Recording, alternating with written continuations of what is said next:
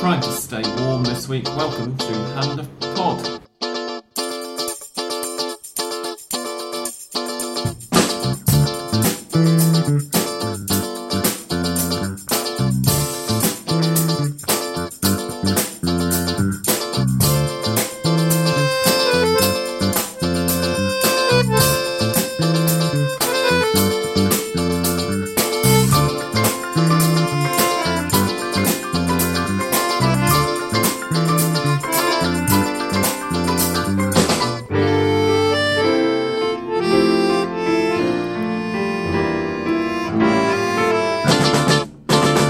Taking my building's fight with the gas board public now.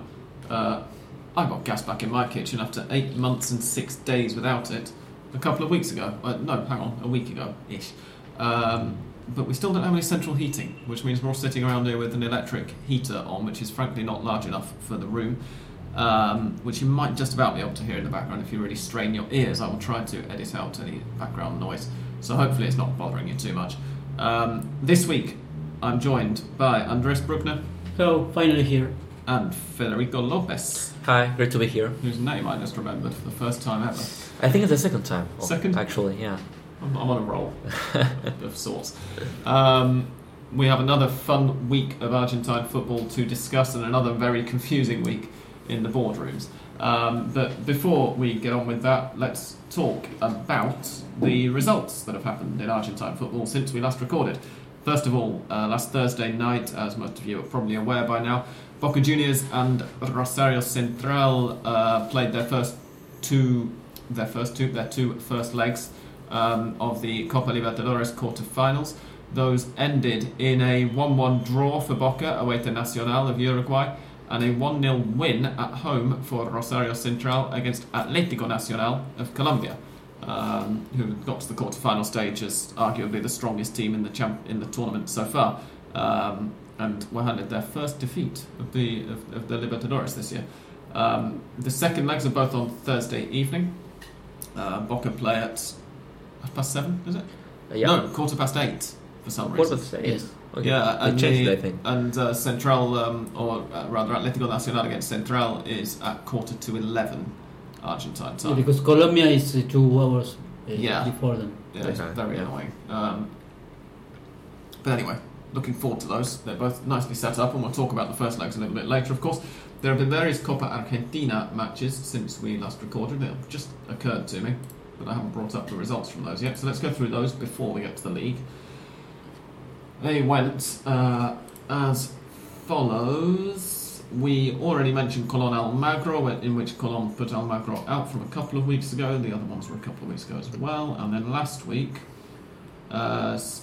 Estudiantes de Buenos Aires had put Temperley out 2-1. I think we mentioned that last week. We have. Yes.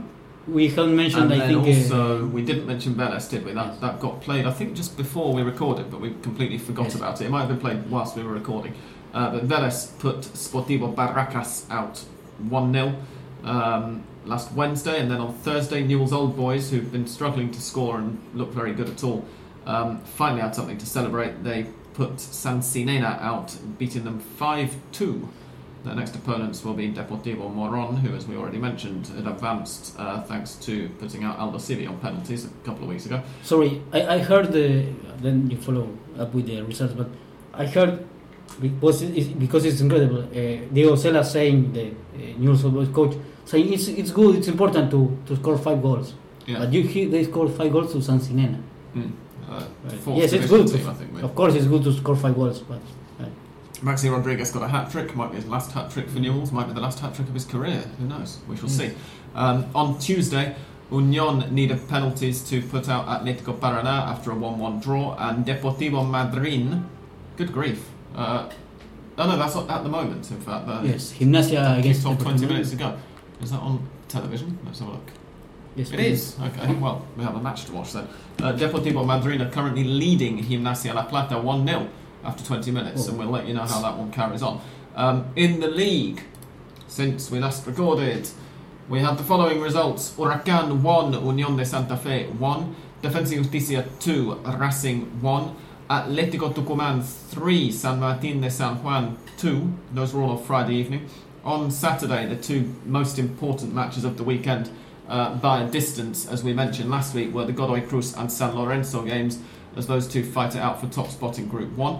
A reminder that they both went into last weekend tied on points, separated only on goal difference, and that is how they're going into the last weekend of the season, because on Saturday they both won. Godoy Cruz got a 1-0 win at home to Belgrano, thanks to a stonking free kick from former Boca player Paul Fernandez, and San Lorenzo got a 2-0 win away to Colón, thanks to a very early goal from Nico Blandi and a very late goal from Martin Cauteruccio. Also on Saturday, River Plate's reserves beat Gimnasia La Plata. No, it was a full-strength River team, sorry, because they're out of the Libertadores now, of course. You don't know now. I said reserves out of well, the reserves and quarter. Yeah. A River Plate side with something to prove, but not really anything to play for. Beat Gimnasia 1-0. Independiente beat Arsenal de Sarandí 2-0. Argentinos Juniors drew at home with Lanús 1-1, which had repercussions for the relegation battle. We'll get on to exactly how that's standing in a minute as well. Temperley beat Newell's Old Boys 2-0. Sarmiento lost 1-0 to Tigre. And then on Sunday we had Aldosivi 2, Atlético de Rafaela 1, Rosario Central reserves, this time I am right about that, 1, Quilmes 1, Estudiantes de La Plata 3, Boca Juniors reserves, I think, wasn't it? Yeah, pretty much. 1. Because Andres Chavez scored the goal, but he was pretty much the only starter, wasn't he? Yeah, he was. Patronato 1, Olimpo 0, and Banfield 0, Vélez Sarsfield 0. Those last two were on Monday, not Sunday. I apologise. So, where do we start then? Group 1 leadership race? Do we start with the relegation battle? Yes, I stick with the relegation battle. If we talk about that, the tremendous mistake by Camilo Vargas, the Colombian goalkeeper from Argentinos Juniors, who basically put the ball into the net with a cross after a cross from Maxi Velázquez. That sent off. Which could turn into the relegation, because of course they must win now, and I think Sarmiento not winning. Yeah, yes. Also blunder from a Sarmiento defender, which went viral because of Caruso Lombardi's reaction. Also conceding to Tigre late in the game when they were holding a draw, and that was crucial, combined with Carlos Bueno's equaliser for Argentinos. Also temporarily won at home against Newell's and saved themselves, at least for now. And celebrating it, of course, as if they had won the tournament, because for them, as Brandon said, one of the temporary players said, it is clearly like winning the title for them. Yeah, absolutely. Another year in the Primera, and it will be another year. It won't be another 6 months, of course. We think. Yes. Yeah. We're pretty sure if about it continues to exist. exist. Still not 100% yet. If Argentine football as a whole continues to exist after the couple of months that we've got coming up. Patronato's 1-0 win against Olimpo on Monday meant that they were safe. I'm not sure why that match wasn't played at the same time as the other 3 games on Sunday afternoon. According to the rulebook, only the last match is the final weekend has to be played at the same time. Oh, that's interesting. Because the other 3 relegation games were all played at the same time anyway, which... I mean, they usually do it, but it's not mandatory, so they are not obliged to do it. Anyway, the only matches that they will be obliged to put at the same time, relegation-wise, this coming weekend, are the Argentinos and Sarmiento matches, because as we say, Patronato and Temperley are both safe. Atlético de Rafaela are below Patronato in the relegation table, but cannot be relegated because of they've obviously played more games, they're divided by more matches, and therefore they can't finish that low down. The situation in the relegation table now, with 1 match to go, and it's very easy, or it's comparatively easy by Argentine standards to work it out, because both Sarmiento and Argentinos have played the same number of matches, which means they're divided by the same number of matches, which means that you just have to look at the points for once, which is nice. So after 45 matches each from the current season and the whole of the 2015 campaign, Sarmiento have got 44 points and Argentinos Juniors have got 42 points. So if Argentinos wins and Sarmiento draws, does they'll have to play a playoff. Yeah. Any other combination of results will result in one or other of those teams going straight down. Obviously, if Argentinos don't win, then they're relegated. If Argentinos do win and Sarmiento lose, Argentinos will stay up. The final weekend fixtures for these two sides are that Argentinos are. I think one of them's got Atletico de Rafaela, haven't they? I think. Bringing them up now. Argentinos have got Atletico de Rafaela away from home, and Sarmiento are also away against Olimpo. One of those matches That's a sounds classic. a lot easier to win than the other. Well, I think the most. It is. Sarmiento Olimpo is one of the. No, Sarmiento Tigre was the Clásico. That was the classic. Clásico in inverted commas for the benefit Obviously. of listeners. And Argentinos Clásico was Vélez. It would be fair for Argentinos to win their match and Sarmiento to draw, so that they play a match. Because taking into account the damn goals both teams conceded last weekend, they deserve a match to decide who's dumb. worse. Yeah. Yes. Yeah, absolutely. So that is your relegation situation for the moment. And as we say, only one team going down.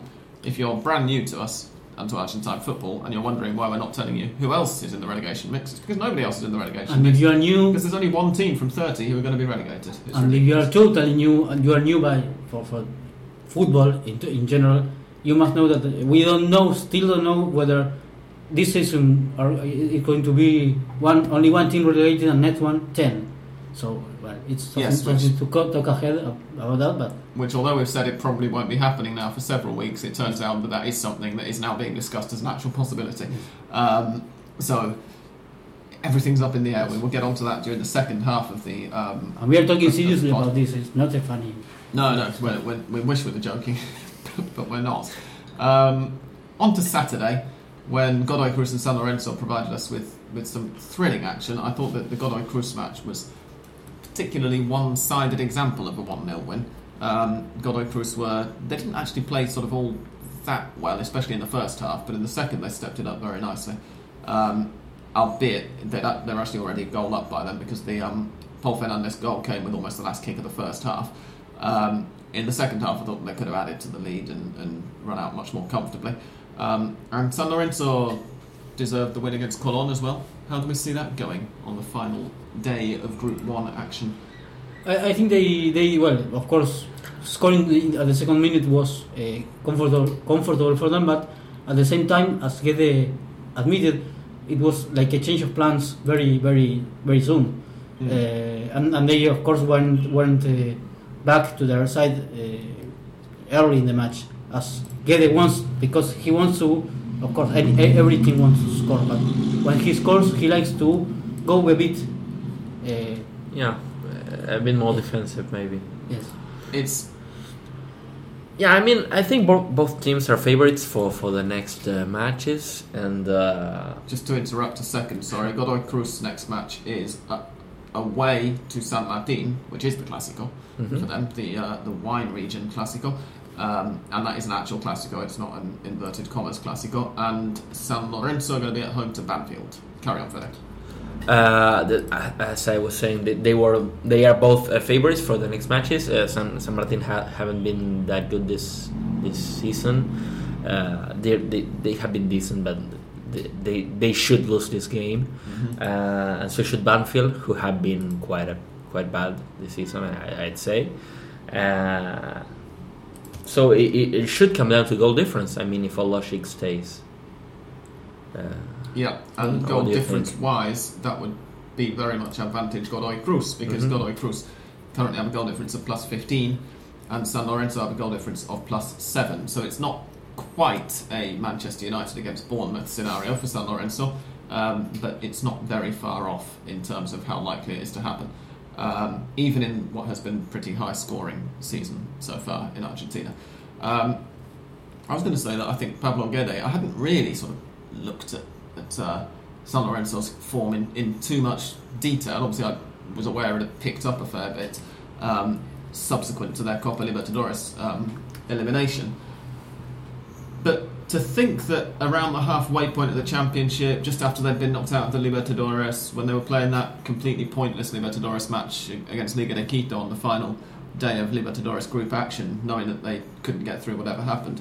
And there were people calling for Guede's head, saying, that this isn't working at all. Since then, or in fact since the league game before that, when they beat Belgrano 3-2, that was the first of 7 consecutive league victories. And in the last 4 league matches, they've kept 3 clean sheets. They've only conceded against River. It's been a bit of a turnaround, considering that prior to that, when they beat Belgrano 3-2, they put an end to a 4-match winless run in the league, and you can probably add another 2 to that, 6 or 7 match in all competitions, including the Libertadores. Yeah, I think that speaks a little bit as to the lack of depth the San Lorenzo squad had, because obviously they chose the first part of the season to prioritize the Libertadores. So maybe feel they used to feel some maybe weaker squads in the league, and once they were out, even a week earlier than expected in the Libertadores, they could focus on the league, and they do have a very solid starting 11, and maybe a couple of reserves. So that also, I mean, it should help them. I think the core they have. Yeah. What might not is the news that they won't have a full stadium to play in front of against Banfield on Saturday? I suppose it's Sunday. Sunday. Yeah, there was a problem with there was a crack in one of the stands, so they were initially close that area, that zone, and they will. Yeah, at first it was not that they Sunday. could play at Vélez. It's It's on the stadium, but there's a kind of a rivalry between them. So they San Lorenzo Barra said, at Vélez we won't play at Vélez. They decided that they won't play at Vélez. exactly. So they finally will play at home, but with an empty stand. Which is of course more dangerous, but well, it's okay. It's Argentina. Yeah, the As long Barras as have there's no way in spoken. the stand, I guess, because the media were talking about River also being a possibility at one point, and that just never ended up being brought up. So I suppose either it just was not a non-starter from the beginning, or it wasn't one of the options being analysed. What I heard about River is the Monumental is to play the final there. If it's Lanús San Lorenzo. Yes. If it's That'll Godoy be Cruz, to they Buenos mentioned Aires, then they'll Rosario or probably Córdoba. I think Córdoba, it's Córdoba, but Yeah. So we shall see regarding that. But well done, San Lorenzo, for that wonderful run that's taken them to the brink of disappointment, probably, because it's. I would agree with. It'd be a surprise if they end up in the final. Yeah, They should be in the Libertadores though for next year. Though that's not. yes, a very of bad course, achievement. because They're still very much San Lorenzo and Godoy Cruz are guaranteed at least second place in Group 1. Independiente cannot catch them; they're 9 points behind with a game to go. And second place in Group 1 will play off against second place in Group 2 for a place in next year's Copa Libertadores. Second place in Group 2 is the other big.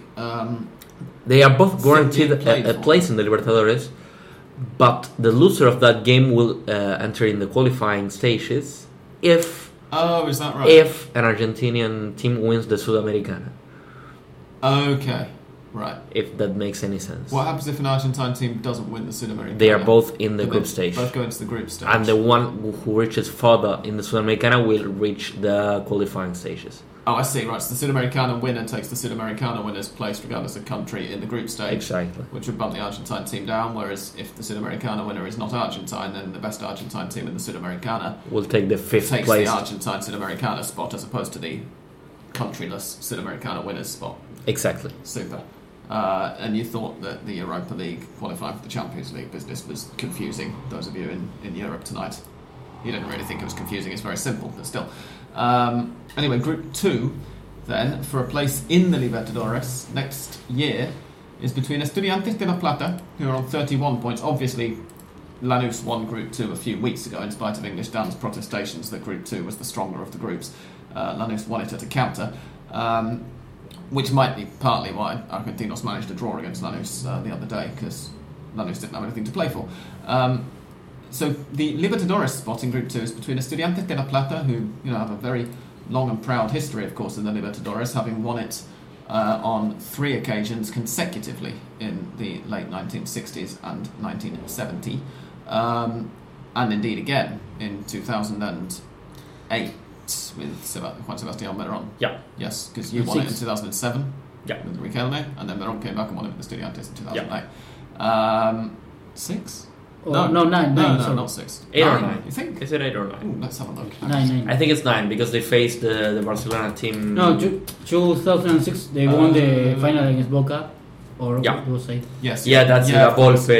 yeah. The infamous. 2008 was Liga de Quito because Man United won the European Cup that year. So it's 9 when they faced Barcelona, who had recently been united in the Yes, thank you for the reminder. Anyway, so Group 2, and this is very exciting because Estudiantes, as we said, got something of a pedigree in the Copa Libertadores, but the other team who might manage to get into the Libertadores via this slightly convoluted qualification method are a team without anything of a pedigree in the Libertadores, as far as I'm aware. I very much doubt they've played in it before. Anyway, it's Atletico Tucumán, who have confounded expectations and are 1 point behind Estudiantes. So Estudiantes have 31 points. Atletico Tucumán have 30, and Atletico Tucumán. See, I think they could sneak this because Estudiantes' last match this coming weekend is I'm waiting to see who it's against, but I remember looking at it earlier and thinking it's one they could drop points in. They're away to Unión, which if Unión are up for it, is tricky. They are not playing for anything. No. Though this is Argentina, so maybe Atletico Tucumán will send a briefcase. Well, exactly, and maybe Estudiantes will send a briefcase of their own as well. Obviously. Atletico Tucumán's opponents are, regardless of Diego Ocella's "it's nice to score 5 goals" talk last weekend, are a team who are not all that impressive. They are Newell's Old Boys. Atletico Tucumán will have them at home. Away in Newell's Stadium. But still, you would think they should edge win, yeah. In maybe Maxi Rodriguez's last home game? It would be, wouldn't it? Yeah. If Newell's at least. If he decides to retire. He's not exactly at least at Newell's. Enamoured of football. He's been linked to Boca as well. Oh, was he? Yeah. Wow. It would be interesting. I don't know where, because Boca had been strongly linked to Jean Bosechur, the Chilean international. Who plays as left winger maybe. So, but he has been linked to Boca. Maxi Rodriguez. To replace Carrizo? Maybe. Bosechur should win that spot, or maybe in the left back. With Silva going, but Silva is going back to Sporting. Yeah, he was on loan, so his loan ends. Even if we advance in the Libertadores, he's out. What is the case of having a player on loan for 6 months, or it's 4 or 5 months because they don't play 6 months from January? In January they didn't play anything. There was a lack of depth in the left back for Boca. Yeah. Fabra was the only player in the squad, with Monzon gone and Colazo being useless. Silva appeared to be a very strong addition. A player who's going to be in the Olympic squad and playing in Europe. But Fabra did much better than him. Yeah, I agree with you. Yeah, he ended up losing his spot in the starting 11 to Fabra. So, to summarise, after that, I'm going to change the topic again, but thank you for the feedback. To summarise, the must-watch matches this weekend are... Let's start, in fact, with the must-not-watch matches this weekend, which are the relegation ones, because Argentinos and Sarmiento are where they are for a reason. They're very bad teams. But that was the thrill of the fight. Yeah. Well, often yes, but the standard's been so low this time that I find it very difficult to recommend it, because even the relegation dog scrapping isn't all that amusing. Particularly when Argentinos are away to Atlético de Rafael. that really is probably the two worst teams in the league. Regardless of the fact that Atlético are safe of relegation for the moment. That's only because of Argentina's system. If not, they would have been relegated 2 years ago, and then again, a year or 6 months ago if there'd been relegation 6 months ago, and then again now. So, two teams who shouldn't be in the Primera without a shadow of a doubt, versus one team, Sarmiento, who shouldn't be in the Primera, away to another team who might just about be scraping into a proper 20-team Primera if it were reduced to that number tomorrow, Olimpo. So those are at 3:15 Argentine time on Saturday. And the must-watch matches, if you're interested in Libertadores qualification or in who's going to get the Group 1 final spot, At 4:15 on Sunday, San Lorenzo versus Banfield and San Martín de San Juan versus Godoy Cruz. So those are your two potential title hopefuls. And for the Libertadores, there are 3 matches on at 6:30 on Sunday. And given that you would think that the television ratings would be or the television people would be wanting to push Estudiantes and Atletico Tucumán's battle for Libertadores qualification, and try and get some ratings out of it, I'm a little bit nonplussed to discover that they've scheduled those 2 matches at the same time as the Boca game, which doesn't mean anything, but by virtue of being the Boca game, he's going to get the biggest audience of the 3, I would think.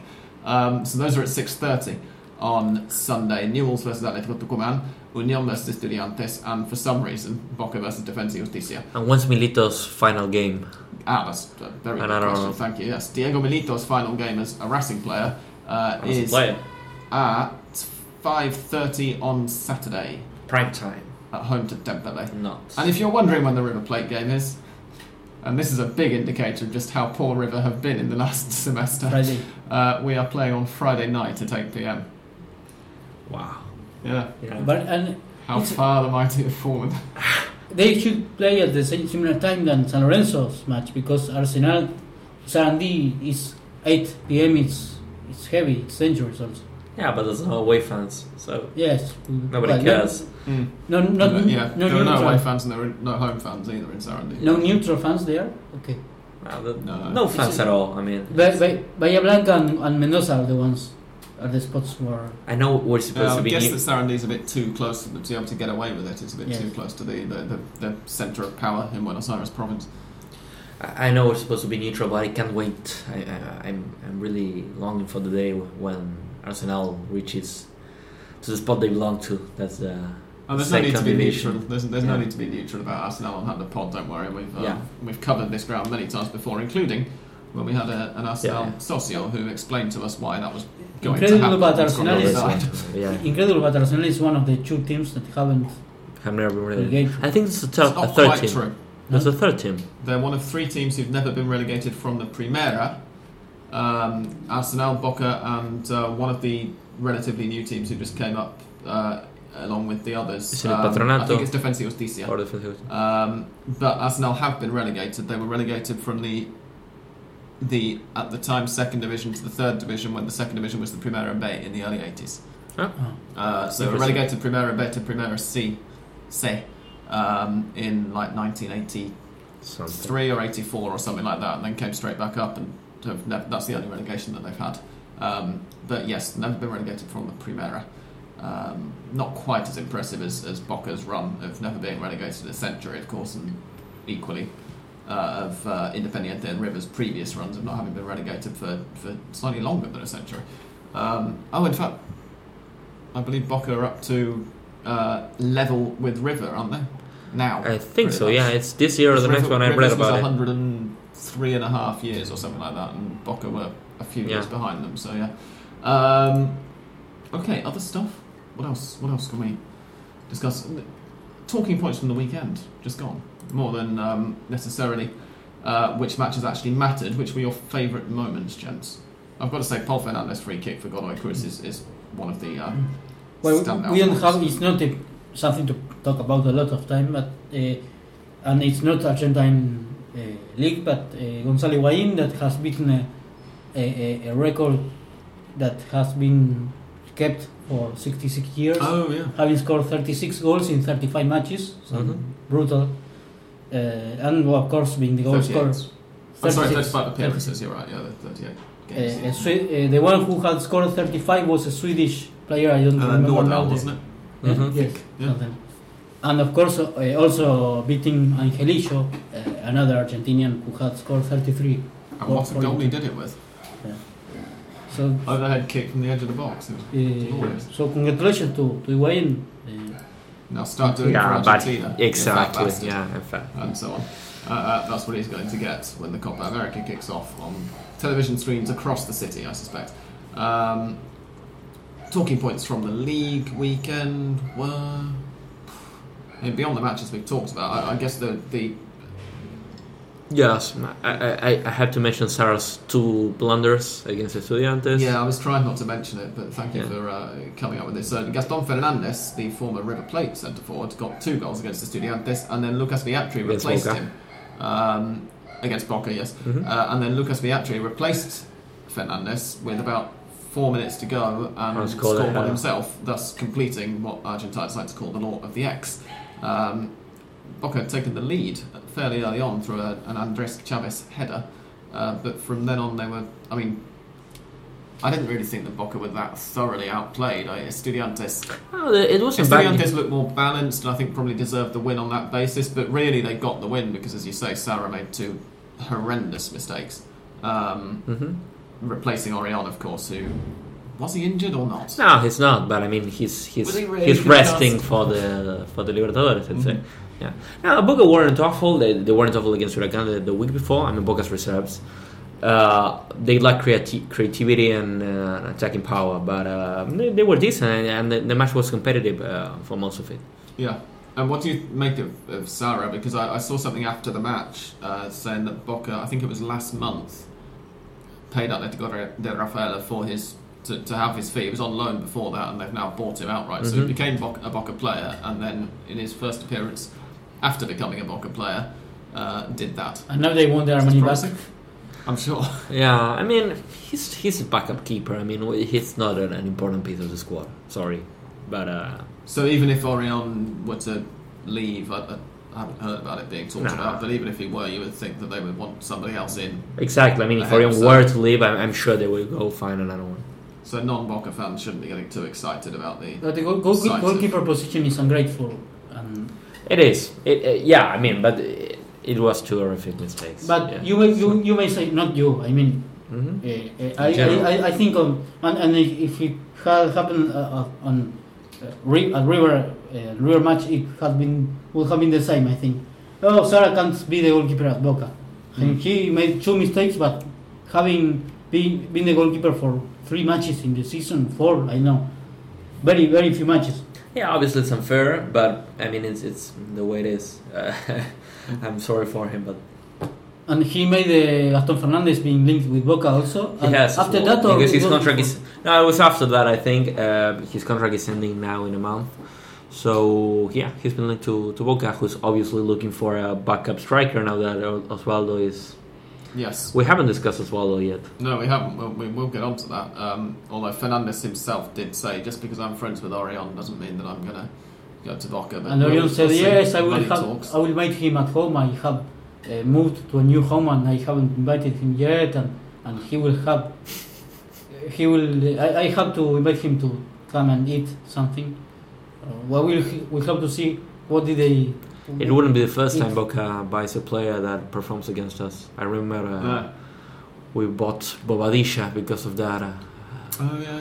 Almost a decade ago, and I think we still regret it. So, yeah. And I was sort of...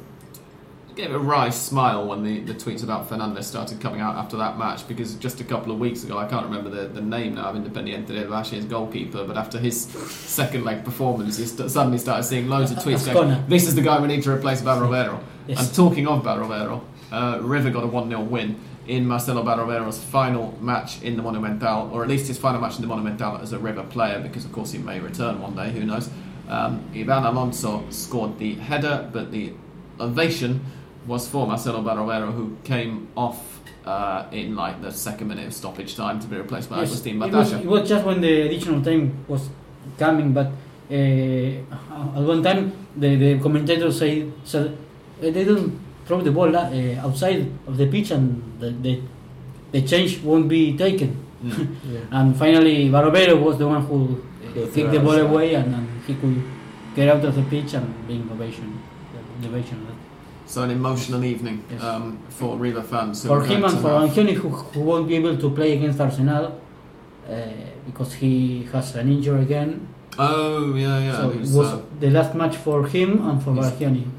Angioni is off to Milan. Barrovero's transfer to an unnamed Mexican club has apparently fallen through, but he is expected to sign for an unnamed Spanish club now. Those are the latest indications that I was looking at on Twitter. I say latest, a few hours ago now, so for And all I know, it's developed further. But Imagine that transfer also is also down. What will happen with him? He of course won't turn back, won't make his mind and say, well, I haven't got a club and I need to be to work but it would be strange. Is it fair? Is it fair to criticize D'Onofrio for this, for both Mangione and Barovero being on a free? Don't think so, because I mean, Barovero's mind was made up before the Libertadores final last year, and River did what they could to try to retain him. They are not the first important players to be on a free. No, of course. Sanchez was the same deal. Rojas. Yeah. It's been a number of players, Caminay as well. I mean, he wasn't that a big player at the moment, but at the same time, they retained Rodrigo Mora when he was quite determined to leave, and they managed to talk him around. And I think, is Vangioni going on a free, or have they got a fee for him? No, I think he was going on a free agent like River. What River does is, for example, to say, okay, thank you for staying, because he could have gone. Yeah, I mean, the choice they have is to maybe sell them a year before and cash in, or may keep them and then sometimes when make them live on a free. But sometimes when this happens, the clubs always have some money that owe to the players, and I don't remember, or I don't know whether this is the case with Vangioni, but when this happens, they say, okay, go as a free agent, and we don't pay you what we owe you. Yeah, that usually. In that case, yeah, I mean, again, I agree that maybe Barovero's case is different because he had his mind made up a while ago, but it's been a problem for River in the past couple of years. With important players living on frees. Boche, who's at news, but he will go to Torino when his loan finishes. I think that's a good piece of business for River, full stop. Though, if you can get Boche off the payroll, then yes, but I mean, that even if River have to pay them to take him. Yes, that would mean for River to pay perhaps and then the plane tickets. But I don't know. I'm not following the case as closely as probably you guys are, but. It's strange to me for a club that has had some success in the past years to not be able to sell their players and to retain their players. I don't know why they don't want to sign a new contract and then be sold. Like for example, Augusto Solari did. He renewed his contract and gone on loan to Estudiantes. He wasn't as a free agent and exactly. Yes. They sometimes maybe while negotiating their new contract, they maybe add a clause to get a percentage of the future transfer fee, so that's how they keep them in the club. But I mean, it's weird for me that some important players for River have not left any money to the club. But after that, there are problems. He only did. I've just googled it, and he has. Again, trying to speed translate from Spanish into English here as I read, but it says that this piece is from January. And it says that off the record, it's been reported that the ex-Newell's player, that's Vangioni, is going to see out his contract until June, and then and will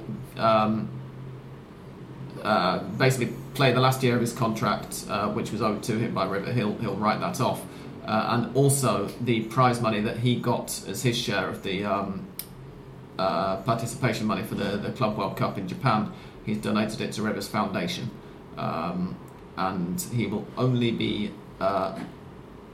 asking to be paid the money for the 6 months that were left between January and June, in return for leaving on free. So River have got something out of it, as Andres correctly guessed a couple of years ago. They owed some money to him, and that's been written off. But yeah, it's a problem that a lot of Argentine clubs have. It's a problem that any South American club, and particularly Argentine clubs, have, who win the Libertadores and then subsequently see a big exodus of players because suddenly everybody's interested. Because in the middle, and I agree that it could have been better dealt with, but it's a constant struggle. I think you could. They did cash in on Funes Mori, for example. Exactly, yeah. So I mean, but Everton paid what was the rescission clause at $8 million that River could have asked for 12 million, for example, in order of the level he was playing. But the clause was that, and it was like... Yeah, but I mean, I would never criticize River for getting 8 million for a defender, even as good as Funes Mori. But I mean, at least, I mean, you could argue they should have gotten more. Okay, but at least they got 8 million. Yes, but it was they're getting nothing from other important players. The problem there is that, for example, and I mentioned that last episode, that there is Wanchope Avila, there is Gustavo Bou, there is, and I think, I know other player, I forgot now, that they want more money, and when they are they receive a promise to be sold, and they aren't sold, and then they say the board said, the president said that he will sell me, and he didn't, and now they have to pay me more money, and there is a conflict there. Yeah, obviously it's not an easy situation. The players they don't help also, because when they know that the country is not in a good economical situation, and they ask for, I don't know how much, but it should be more, a lot of money for Argentinian economy. Of course, they can go to Mexico, for example. I see Wanchope Avila, if he's in Boca, going to Mexico. At least not for that price tag, yeah. And he will earn $2 million per year, and it will be perfect for him. But in Argentina, you can't ask for that money. No. Because that's why contracts are broken, or they aren't renewed and they go for free. Because it shouldn't be that way. I mean, they shouldn't contract players to amounts they can't afford. So, no, but it shouldn't be, but it is. And not just in Argentina as well. I mean, obviously, but I agree with you that that's the case in some players. If they got their contract renewed, they will.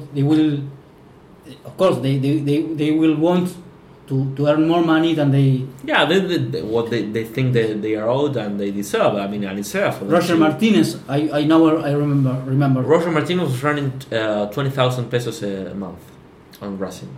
Well, that's like. Is that all? Is that all? Yeah, that's like £1,000 that's a month for starting in average paid office job here. Yeah. Wow. He's earning less than he earned in El Dosivi because he had a. Of course, yeah, we talked about that last week. You find out 20,000 a month. 20,000 after tax, I assume. But still. I mean, are they paying his medical insurance? What medical plans? Does he have dental? Yeah. Well, you know this, and then you understand why players go for free. Exactly. Yeah. In that case, I do agree. And it was reported, you mentioned Bo a bit earlier, that he had some trouble in the past, in the summer. He was earning half what Pavone was earning at Racing at the moment. So that's funny. Yes.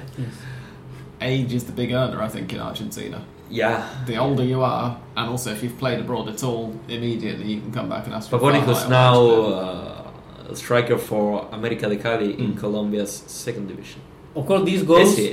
That's Farias. I'm sorry, I can do that. Another old Argentinian player. Of course, Farias is in America. Yeah. Yes, yeah. Pavone is.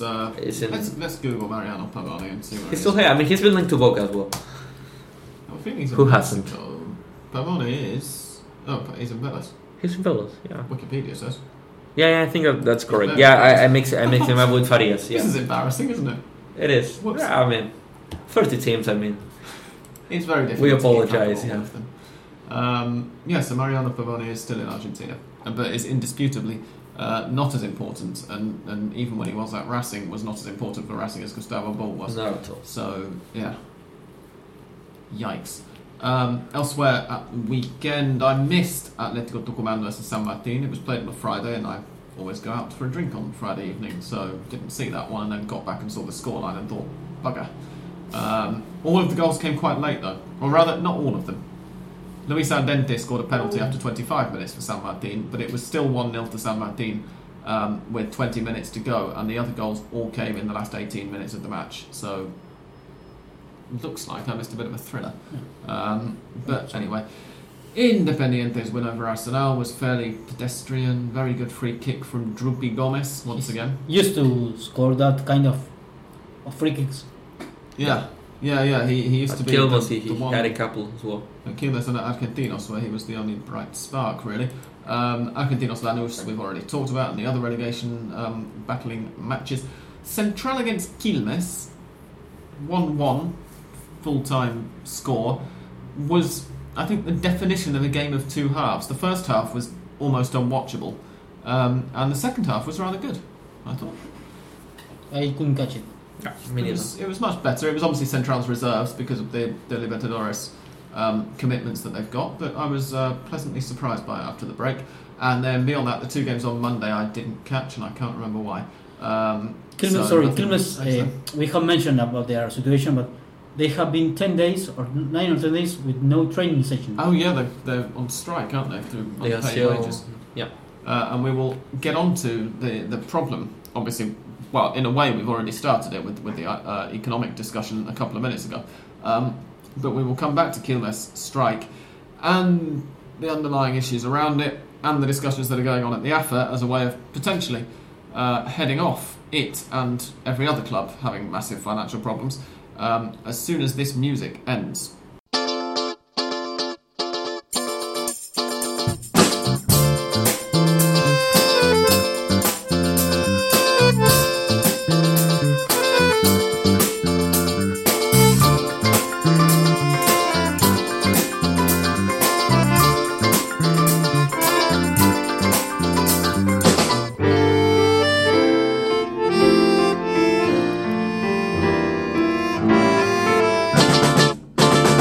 Okay, lots to talk about on the political section of this week's Underpod. We discussed last week... What did we discuss last week, in fact, on the second bit? We discussed the economy of Argentine clubs, and we discussed some of why the AFA are umming and ahhing over a new league structure, and there's been more umming and ahhing in the last few days. And now I'm doing it as well. On Tuesday evening, which was last night because we're recording on Wednesday, they held a meeting at Ezeiza. Basically the majority, at least I think it was the majority, or was it all, of the AFA's executive board, the clubs from the Ascenso, which is the lower divisions, and Independiente, led by Hugo Moyano, who is the main trade union leader in Argentina, which in Argentina is a very powerful political position, much more so than it is in the UK, or certainly than the United States. And they were all in agreement. Finally, they were the Ascenso board members were at the meeting, because on Monday they weren't. They threatened to. They didn't want to reach the quorum to the meeting, and Donofrio, Angelici, and Lamens, they managed to resign. They did resign at first. They resigned their positions, and then they reverted that decision because be clear, they resigned their positions on the AFA board, exactly, not of their own clubs. Yeah. Yes, yeah, the AFA board, and it will mean that AFA will be with no representation, from the members. Yeah, because Donofrio is first vice president, Angelici second vice president, and Lamens is secretary general or something. Yeah, like that. and potentially. You would think if Tidani wins the presidency in a few months' time that Lamens is a potential first vice president. Mm-hmm. So the meeting happened. And they didn't agree to anything yet. I mean, the underlying discussion is the big clubs in Argentina want more money. That's the main reason. So they are threatening or they are planning to form a super league or different league that should be independent from AFA, the same way the Premier League is independent from the FA, or the Premier League isn't independent from the FA. If it was, then Premier League players would have to play. Not entirely independent, but I mean the FA hold a share in it, and it's has a controlling vote on the board. Some of the confusion spread, of course, because the Football League in England is a separate entity from the FA. The Premier League is independent from the Football League. But the FA still has some input. They saw a presentation, I heard, from Javier Tebas, who is the president of the Spanish Football League, and everybody thought, yes, this is, or at least the presidents of the big clubs thought, this is how we want to divide up our television money, the Spanish way. And as I said to a couple of Argentine journalists on Twitter yesterday, when you're looking at a statement like that and thinking, it'd be fairer if they did it the way the English Premier League does it, there's a problem. When something is less unequal than the way the Premier League does things, you have major problems. And they were apparently, obviously the big clubs are in favour of a model which in Spain has seen Barcelona and Real Madrid carve up the entire thing between them, with Atletico getting a big bump for the season that's coming, but still having the lion's share of everything concentrated in those three clubs. It's not difficult to see why the Big Five like the sound of that. And there's been a lot of talk from fans of the Big Five, from even fans of other clubs in some cases, saying, oh, they're the ones that bring the money to the table, they're the ones everyone's interested in watching, blah, blah, blah, which I think is tremendously short-sighted, because if you've got a really uncompetitive league, why is anybody going to want to continue watching it, even in Argentina? I mean, it's a good argument. I do agree that a competitive league makes sense, both in a sporting from a sporting perspective. But the other thing is, the league's been competitive for the last few decades. It has been competitive, and yet River and Boca remain indisputably the two biggest clubs, the best money makers in the country. I mean, but they are not been affected, but their position in the game. I think there are some irregularities historically from AFA, from the Grondona ages, that both from a very small club in the interior that maybe draws a couple hundred people every weekend has the same weight in a decision as Boca River. That's unfair. Any way you put it. Yeah, I think so. Because the way the system was designed to, it was designed that way because for Grondona it was much easier to buy votes from that kind of clubs than from a Boca River club. But also, it's not the first time that something like this happened. In 1931, which it was the beginning of the professional era, the real coup there was essentially the creation of the Big Five. Mm-hmm. Who had three times the way the rest of the club. That's not fair either. Had X capacity of stadium, X number of paid up monthly members, and have won at least, I think it had to be at least one league title, or it might have been X number of titles in leagues and cups and friendly tournaments and stuff. During the amateur era, were given, as you say, 3 votes, I think it was, or 2 or 3 votes. It's 3 votes and 1 to the rest of the league. That's not fair. And all the tier goes that all the time they voted, the results were 15 to 13. 15 being the 5 grandest, agreeing with 3 votes each, beating the rest of the league. Yeah. So that's not fair either. I do agree with that, but I think it's obvious that a club such as Boca River has or should have a bigger.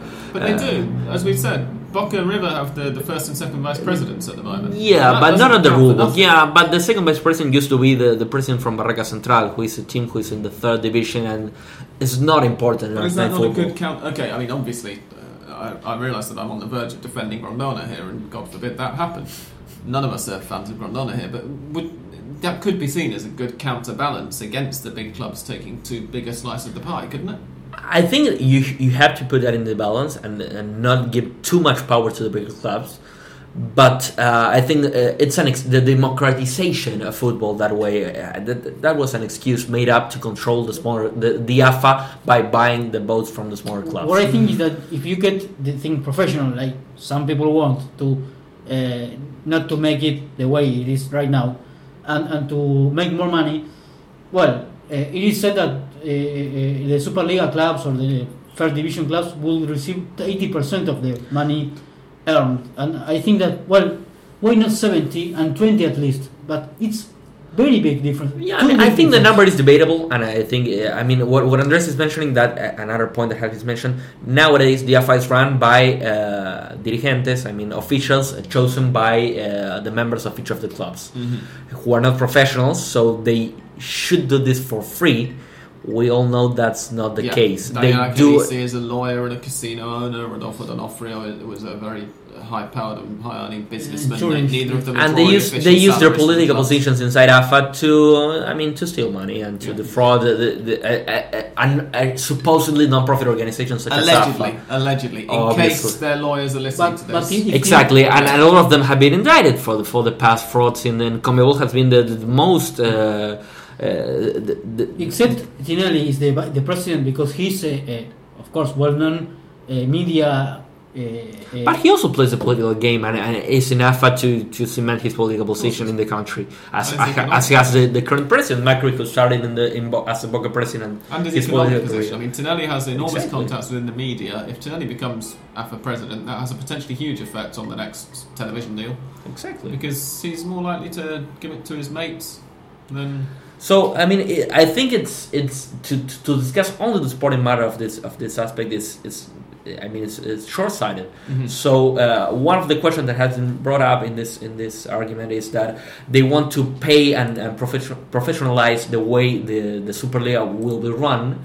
So members will be chosen by the board, and they will have to meet objectives, and they will be sacked if they don't, and they will be compensated for the position. As I think they should. I mean, I think it's unrealistic to ask for members who do this for free and only do it as as a benefit cause.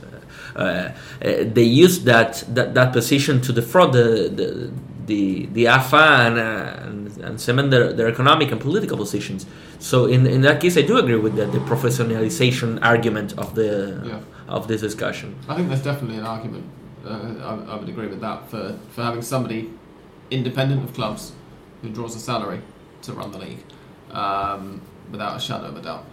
And the other part which Andres was mentioning was it has been mentioned that 80% of the television money would go to the Superliga clubs, and it has not yet been disclosed how that money would be shared among the squads.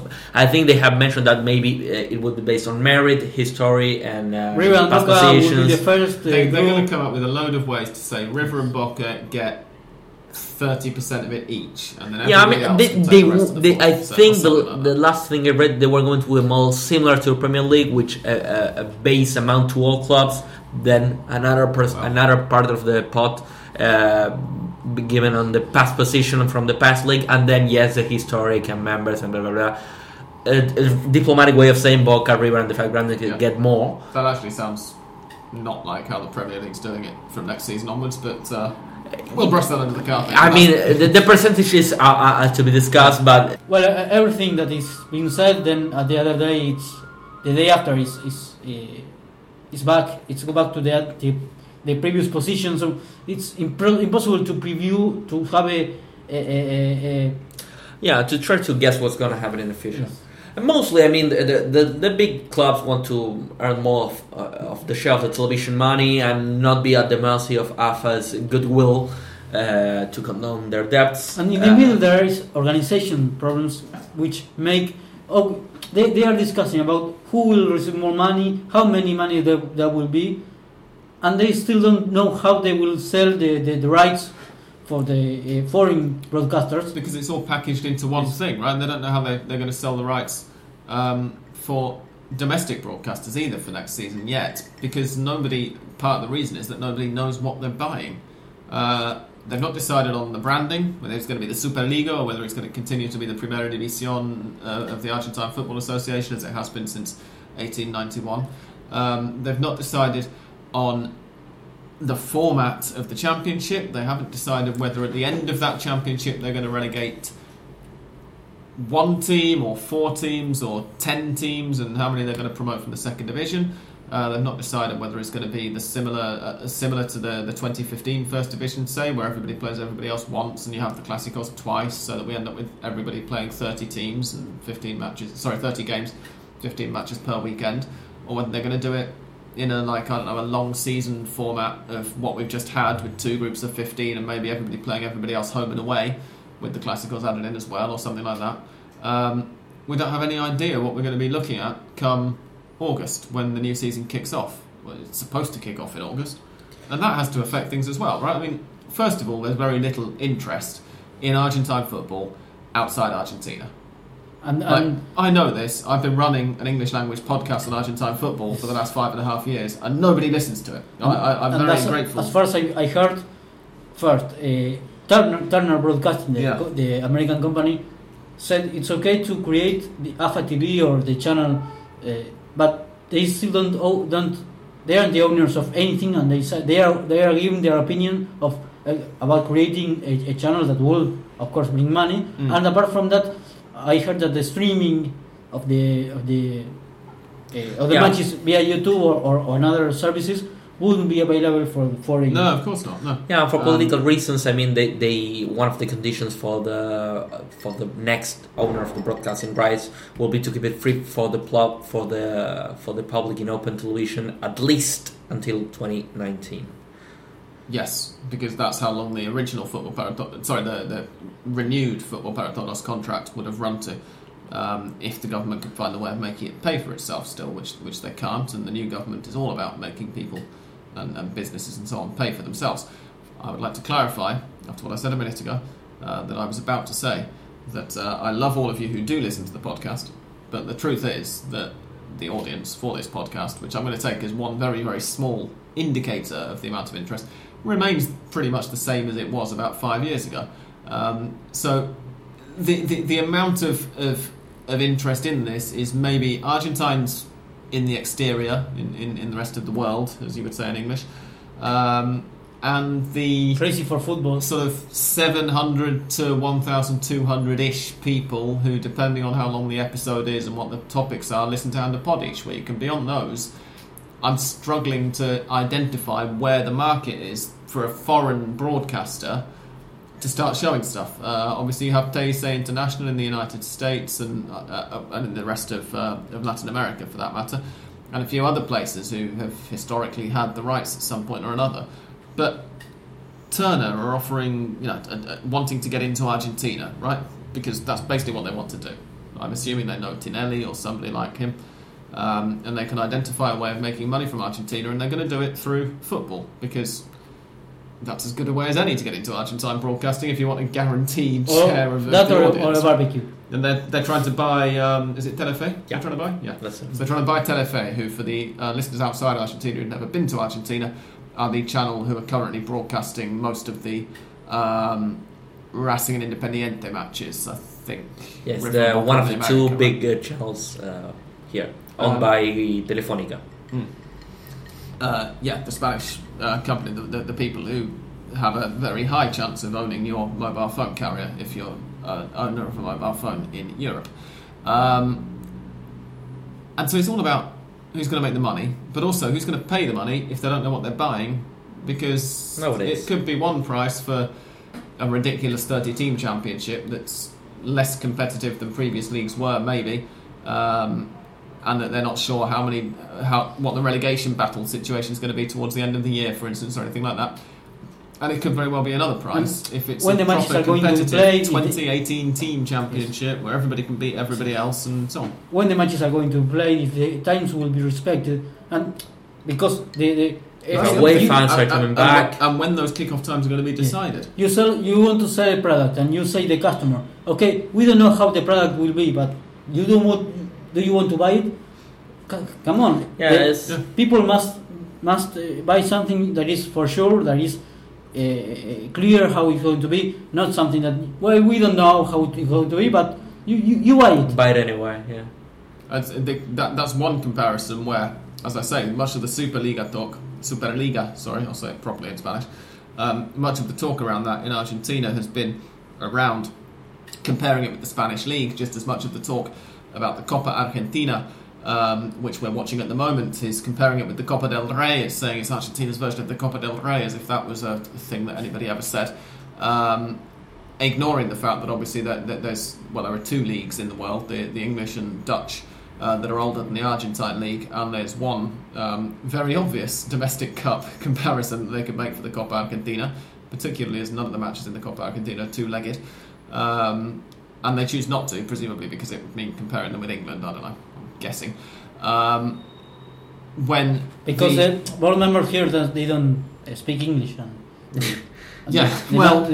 possibly that's true, but when the one comparison here that we're getting into, when you talk about who's going to be paying the money for the TV when the kickoff times are going to be decided, actually would be with England, because the one thing that you do see people very frequently saying here, journalists particularly on Twitter, and some let's say more internationally minded Argentine football fans, making the point that in England you at least know what time, like in late July, early August, whenever it is the fixtures come out, you know what time your team are going to be kicking off and on which day in mid-April.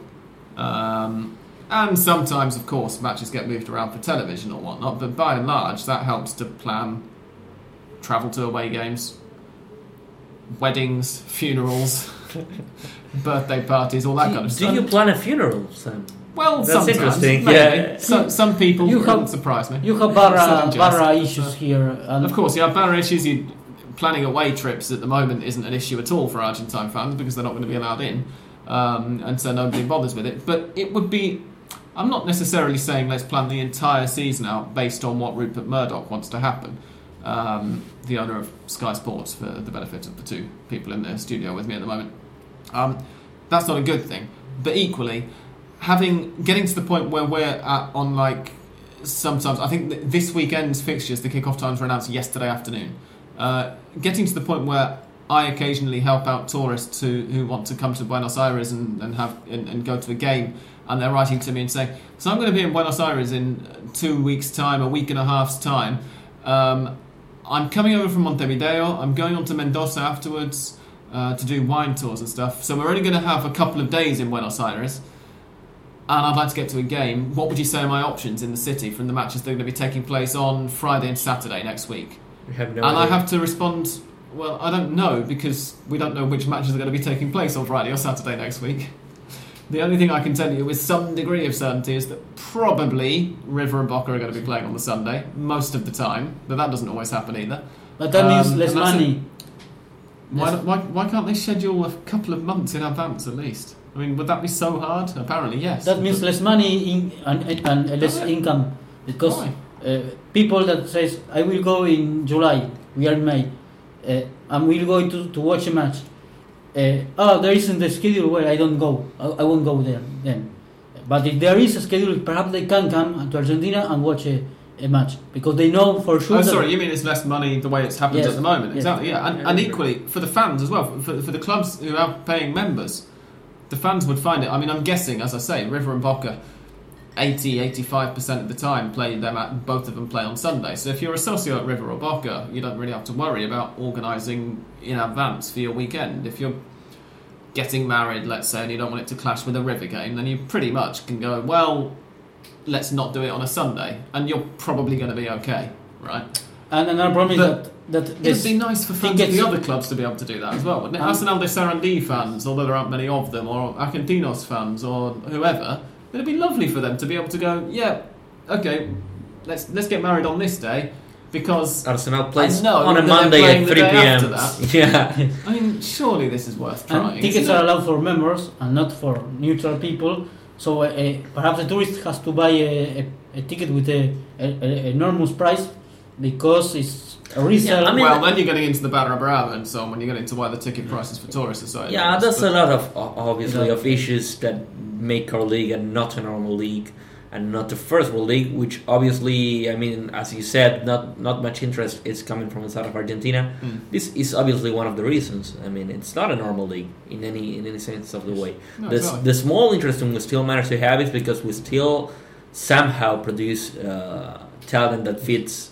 You have to win credit, and perhaps once you are serious and you are you have a time that you are organizing things okay in a good way, perhaps people outside, and football is good, and the matches are good. Exactly, because we still have the most important aspect of it all, that is we have good players, and we continue to produce young players, and that will continue to happen for the foreseeable future at least. So even here, if you talk to people who coach young players, you hear the same complaints that you hear in Europe and elsewhere, that the importance is being placed on big physical players. I mean, to a foreigner who's looking at the players coming out of Argentina, particularly the attacking players, this sounds laughable. It is. And yet, coaches inside Argentina are having exactly the same. I mean, it's a world tendency, and I do agree. So there's a danger, perhaps, and I think that even that something can be adjusted to encourage, to make sure that doesn't go away. I think it will never go away. Because there is a tendency in the Argentine league to be very, very physical. A couple of changes to refereeing directives to allow fewer leg-breaking challenges, for instance, or borderline dangerous challenges, and so on, to allow people to kick opponents in the midfield a bit less. Might just open up the game and make for a more attractive game, partly so that we've got as many talented players coming through in attacking positions and forward-looking positions as before, partly so that we don't get a situation where, for instance, Ramiro Funes Mori wins a Copa Libertadores in South America, wins a league championship with River down here, and barely has a red card to his name, and yet when he goes to his European club, Even in England. I'm asked about him and forced to write, well, once he hasn't got the protection from the referees anymore, I don't know, potentially he's going to take a couple of months to sort out discipline-wise with violent challenges and that kind of stuff, because you can get away with that in Argentina and not elsewhere. Partly for those reasons, and partly because I think if you had refereeing that allowed, that cracked down more on that stuff, the result, admittedly, in the first few months, possibly even the first couple of years, would be an enormous number of red cards. Yeah, but after a while, once teams get used to it, it would be the result would be a better standard of football, or at least a more watchable standard of football all round. And you'd have a situation where, at the moment, the match in Argentine football that everybody around the world is interested in watching is River Boca River, whichever way around you want to say it. I have Nick Lance is fairly as well, and it's frequently awful, and atrocious, because it's just two teams of 11 people kicking each other until one of them gets sent off, and then one team of 11 against one team of 10. They're unwatchable. If you have different refereeing, where violent challenges are not allowed, then perhaps you end up with Super Clásicos that are actually watchable again. And then more people get interested in the Super Clásico, and maybe after a while more people think, well, River Boca was good. I wonder what River Racing is like, or Racing Independiente, or even non-Clásicos and things like this. And maybe that then starts to get more... And it's River and Boca, because I have an anecdote, which is only one anecdote. It doesn't mean that everyone at Europe thinks like that, but when I worked with Mariano at the bookmaker, they were Croatian, and they asked us for a scarf of our team. And I said, I am a River fan, and I will send you a River Plate scarf. Mariano was, of course, San Lorenzo fan, a supporter, and said, oh, okay, I will send you a San Lorenzo scarf. And when their reaction when they heard River was, oh, River, yeah, great. Oh, San Lorenzo, okay. Yeah. Was like that. Yeah, obviously Boca and River are the best known clubs from outside of Argentina. That's a fact. But we do have to acknowledge, even as Boca and River fans here in this table, we need the rest of the league to make it competitive and an interesting exactly. league. I mean, if it was up to the AFA, particularly in Julio Grondona's time, at times I thought was sort of seemed to be the case. If he could have found a way of making the Primera División River and Boca and having them play each other 20 times over the course of a season, and whoever wins 11 of those 20 matches gets crowned the champion, that would be ideal for the AFA, because that way you can sell 20 Super Clásicos a year. I'm not so sure I agree with that. I think it would, for selfish reasons, obviously, for comic effect, but it felt like that at times. I mean, the whole thing with the 30-team, everybody plays everybody else once, but we have to have another Clásico. Yeah, the last years are not a good example. That's not because he's interested in having two Racing Independientes or two San Lorenzo or Huracán. It's because they need two Super Clásicos to be able to sell anything at all to international teams. I do agree with that to a certain extent for the last years and the Torneo 30 and this last transition tournament and whatever.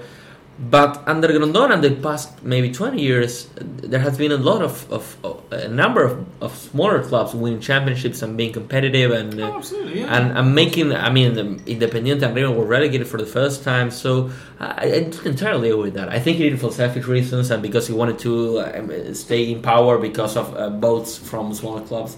But I think that resulted in smaller clubs being competitive and winning championships. A lot of them for the first time in the past 10, 15 years. And that's an interesting counter-argument, and I will say, partly as a result of that to close out this section, we're now going to play some music and go to listeners' questions in a second. But if we have any politics students listening who are interested in Argentine politics and Argentine football and are thinking of something to write, you can write about the parallels between Peronism and Grondonism.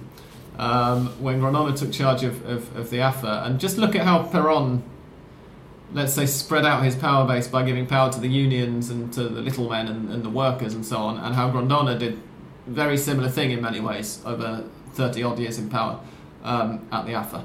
It's interesting parallels to be drawn, I think, and in with the whole caudillo and individual leadership issues that Argentina has, let's say the daddy issues in some ways that Argentina as a country has at times. Here is some theme music, and we'll be back right away with some questions.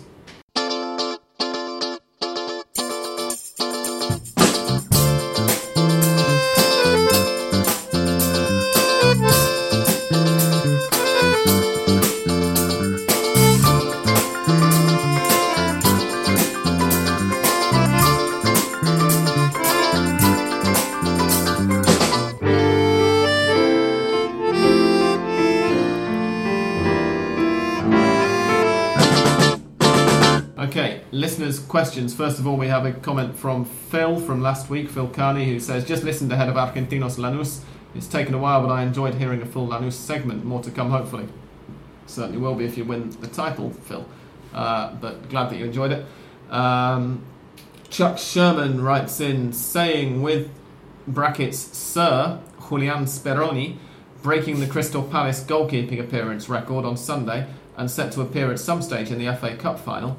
Does the average Argentine football fan even know that such a legend exists in South London? I'm going to pass that over to two, admittedly slightly above average Argentine football fans. Yeah, I do know him, and I do know he owns a restaurant in London as well. Did you know that fact? I'd heard that, yes. I'm not sure which one it is. Yeah, it's called Speroni's. I'm guessing it's one of the Argentine steak restaurants in London. I've been to a couple of the others. I would guess so. So yes, I do know about him, and I read about it. I don't know if it's true, but he earned his position as a Crystal Palace keeper, or was he? I think he played in Scotland before. I'm not so sure about this, but I'm quite sure. One trivia about him is that he played in the Ascenso here, and he brought BCR with him when he traveled to Europe, with one of a highlight of his matches to earn his spot in her first club in like an agent. He played for Platense from 1997 until 2001, and then, as you say, he went to Scotland. He was playing for Dundee for 2001 to 2004. I think it was at Dundee. He earned his spot at Dundee because he had a BCR of his highlight reel. So yeah. Wow. Andres? I haven't followed him very much. I am sorry about that, but he once introduced an episode of Hand of Pod. He did. Thanks to our regular listener and Mirror journalist now, although I think he was a freelancer back then, Ed Mallion, who met him after a match at Old Trafford. In fact, Ed was a student at the time because he was studying in Manchester, and he met him after a match at Old Trafford and got him to... I'm going to ask you for that. I want to hear it. I can't remember which episode it was, but one of the early-ish ones is Julian Speroni is in it, calling himself Julian, because of course he's talking in English. He's in it, and he introduces Hand of Pod. Is he the most capped Argentinian in England? Probably, right? Not capped, I mean most appearances. I have no idea how many appearances. How many has he got? His Wikipedia. Oh, hang on. His Wikipedia page in Spanish doesn't say much, but in English, he more, won't it? Surprise! Maybe, but I'd say it's Speroni. If they count his... He played 359 matches for... Oh no, sorry, 388 matches in all competitions for Palace. I don't know how many Oswaldo Andiles has got, or Ricky Risha, but let's have a look. Yeah, but that's 10 years. The most obvious... no way Ardiles played 10 years in Tottenham. I don't know. Let's have a look. I'm trying to think of anybody else at all. No, I was thinking of Veron, but no way he played 10 years in United. Andiles had... Ooh. No, okay, I think Speroni might have that, because Andiles played 221 games for Tottenham, 5 for Blackburn, 8 for QPR, and 2 for Swindon. So, yeah. Less than 13. So Speroni might very well be, in fact. We'll have to look into that properly when we have more time. TJ Turney says, how do you think that the problem of clubs being in severe debt with the AFA, which of course we talked about in some depth last week, will continue to be handled? It will continue to not be handled, I think, is my answer. The AFA don't seem too bothered in getting that money back at any time. The reason we discussed it last week was that there was a La Nación report on the amount of debt that was happening, but I don't think there's any real talk about the AFA being in any real rush to get the cash back, is there, for this 100 million pesos that they're owed, or 1,000 million or something like that. Yeah. Sorry, Independiente owe 100 million. It's 1,000 million. We talked about that last time. 985 million pesos, was it? Yeah. In total. And he also says, predictions for the two Argentine teams still in the Copa Libertadores?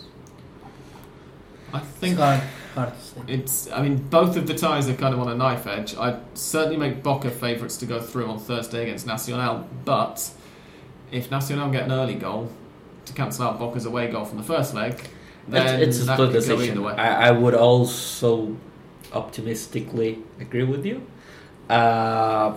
if Nacional edge out, it wouldn't be a surprise though. Yeah. But what I believe is that if Boca advances and Rosario Central doesn't, Boca will be the champions, because if not, Independiente del Valle or Pumas will be the semi-finalists. You know, I'm saying seriously, I am not touching a nail. I think it's fair to say, neither Independiente del Valle nor Pumas have quite hit the same heights as some of the other teams in the competition.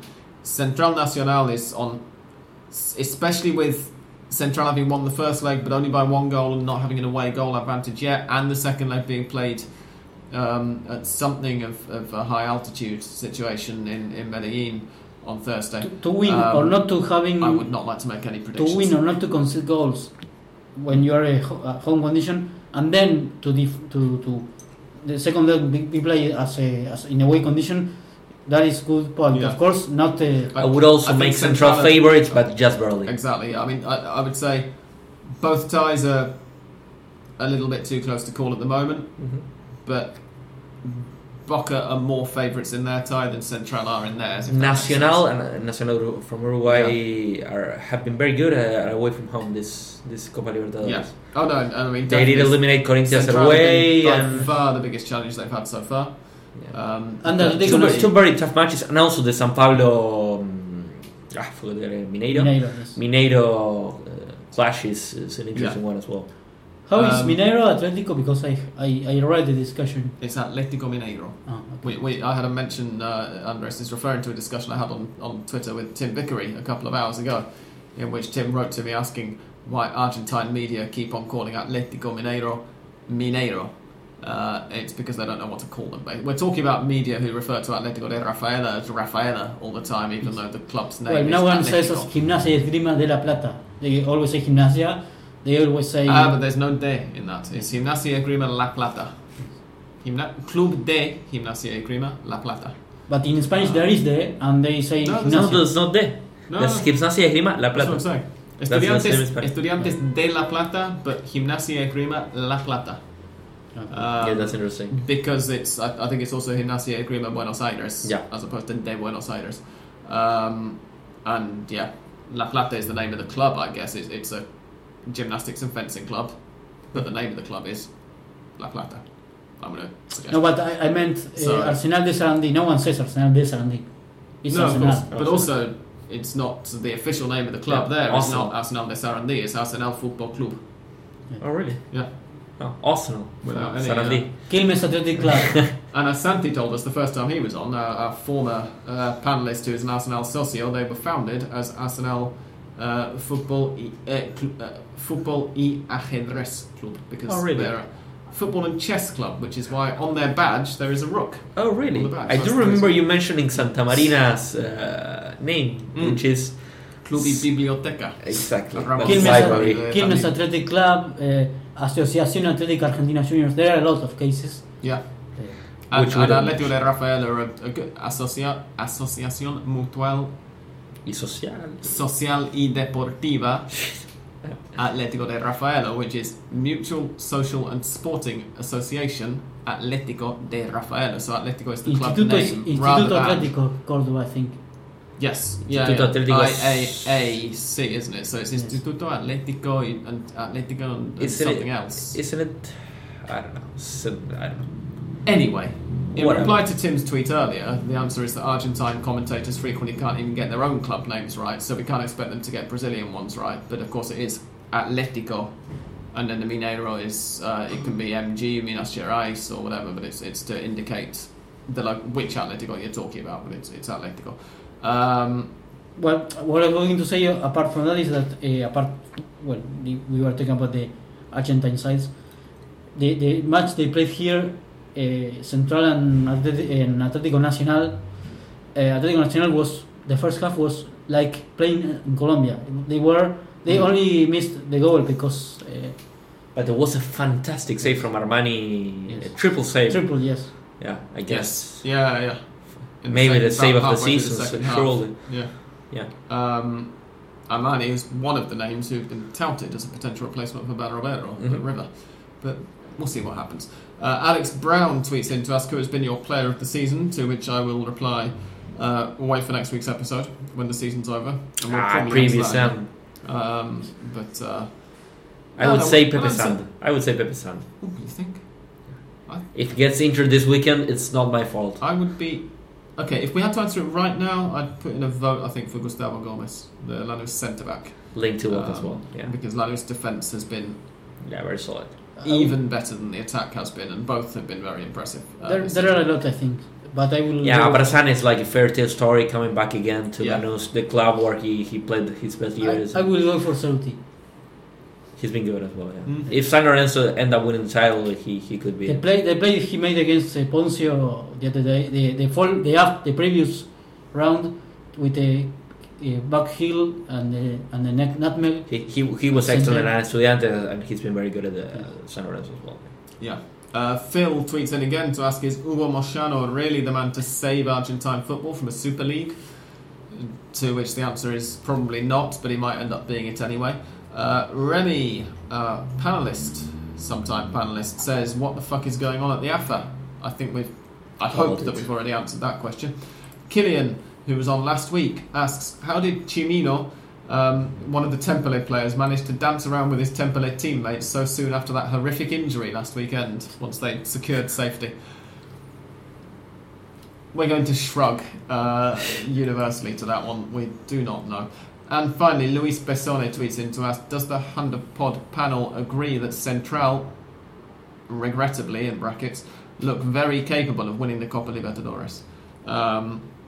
As I say, tomorrow's second leg is on a knife edge, but I said before the Central Nacional tie started that the team that came out of that was probably going to be the favourites for the semi-final stage onwards. They do have we've got a big break after this. We've got the semi-finals are going to be played after the Copa America, so anything could change. They could lose players. Other teams could. They will have players. A tough semi-final either against Boca or against the winner of San Pablo Mineiros, Atlético Mineiro. Yeah. So they will have a tough semi-final no matter what. Indeed. So it's all very much still to play for. But I mean, the only reason I'd be tempted to say that Central didn't have any chance at all is their previous pedigree in the competition, which is fairly small. But that doesn't mean very much. Especially in South American football, and especially now. Central won't have serving for sure for the semi-finals if they advance. Like Chelsea, apparently he stay will until be, the Samba. Yeah. Yes, but so it's there are things like you said. Serri is going to Benfica, right? Yes. Yeah. And Chelsea to PSG, but afterwards, after the Copa. At the end of the year. Okay, I'm going to play some music now. And when we come back, we will have our final set of mystical predictions for this season, which have come from Alex Brown, who tweeted in one of the questions, so don't go away.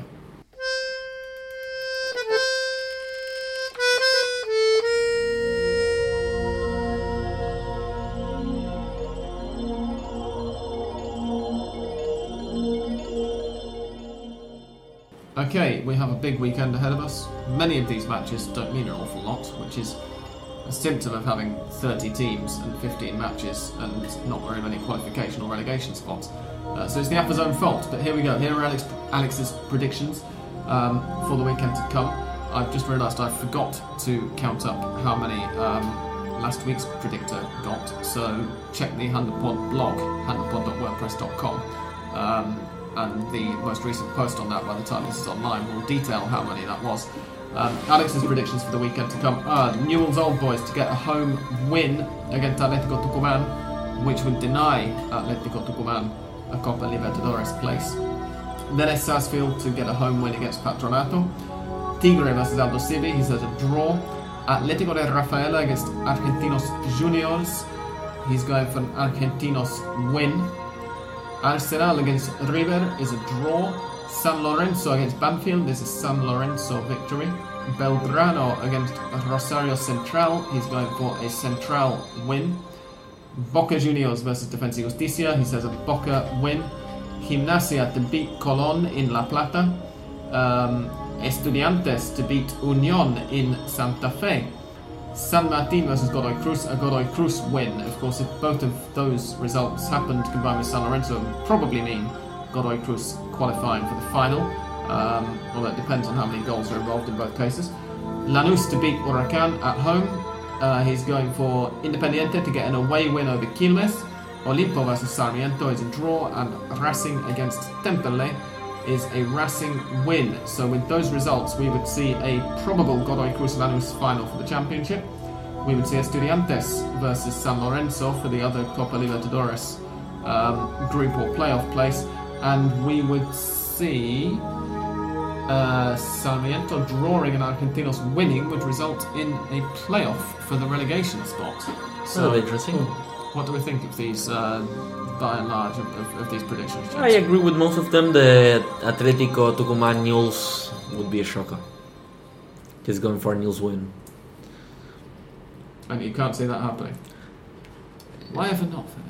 Because I realise why not, but continue to give some opinion whilst I try and count up how many... Newell's have been very bad recently. That's mainly my argument. And also, Atletico Tucumán have been quite good, and they are still fighting for something, while Newell's are not. So that would surprise me. Both of you keep talking among yourselves. I'm going to talk about... I'm going to count up last week's predictions very quickly so I can give you a total. We did not talk about Osvaldo on this episode. Oh, we didn't, did we? Talk about Osvaldo. Tell us what happened with Daniel Osvaldo. What happened with Daniel Osvaldo? Osvaldo was coming back from an injury, from a 2-3 month injury in his foot. He had a fracture. He played his first 5 minutes of after the injury coming from the bench against Nacional. And it has been reported, this is all allegedly, that after the game ended, he rushed to the dressing grounds without waving at the crowd, which is a custom here in South America.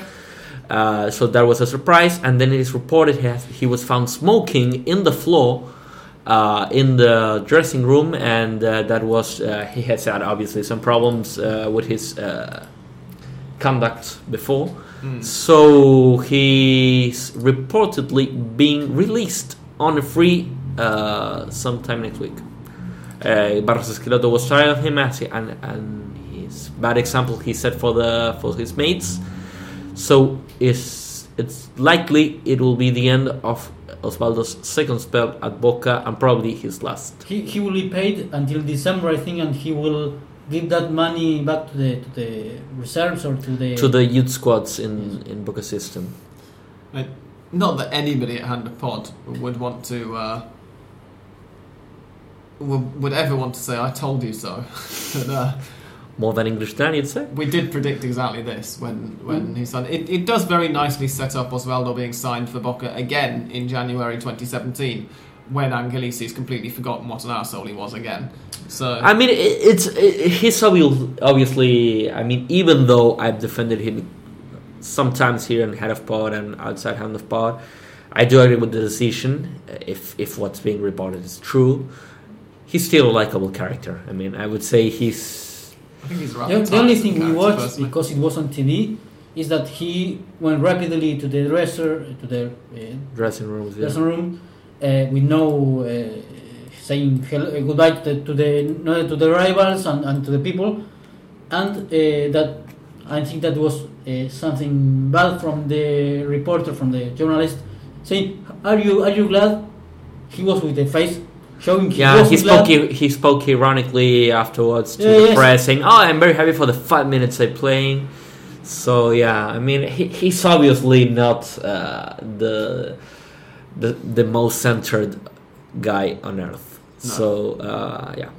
How do you feel about, briefly, of course, Fede, because we're close to the end of the episode now, and I apologise for not bringing it up sooner, but where does this leave Boca, who, let's say, are lacking a centre forward, and Osvaldo was going to be this centre forward when he came back for, obviously, the second leg of the Libertadores quarter-final tomorrow night and so on, and now all of a sudden he's not an option anymore. I mean, they've done okay without him anyway, right? Yeah, I mean, we have just one game to go before the transfer period starts again, so Tevez has been very good in this false nine position. Or centre forward, if you want to call it. Chavez has been good as well in recent weeks. Chavez has been good coming from the left. So, I mean, we are okay for tomorrow. We're surely going to sign a number 9 in the transfer period. No doubt about it. We'll see. To sign off, I will mention that Gimnasia have just beaten Deportivo Madrid 2-1 in the Copa Argentina. I'm not sure where it was played exactly, even though we just watched the I think it's Banfield match. Oh, really? It was a green stand. That was a remarkably sensible, relatively sensible decision, given that we're talking about a team from Puerto Madryn having to come all the way up to Buenos Aires to play, but still. So Gimnasia advanced to the 16th of final in the Copa Argentina, and that's it for now. Enjoy Thursday evening's 2 quarterfinals, second legs in the Libertadores. Join us again next week for a review of the final weekend of group action and of those Copa Argentina quarterfinals, I suspect, and no doubt yet more political or economical talk about how the AFA's going. Thank you very much to you for listening, and thank you to my 2 fellow panelists this week, Fede. Thank you. And Andres. Thank you. Goodbye. And goodbye from me. Goodbye.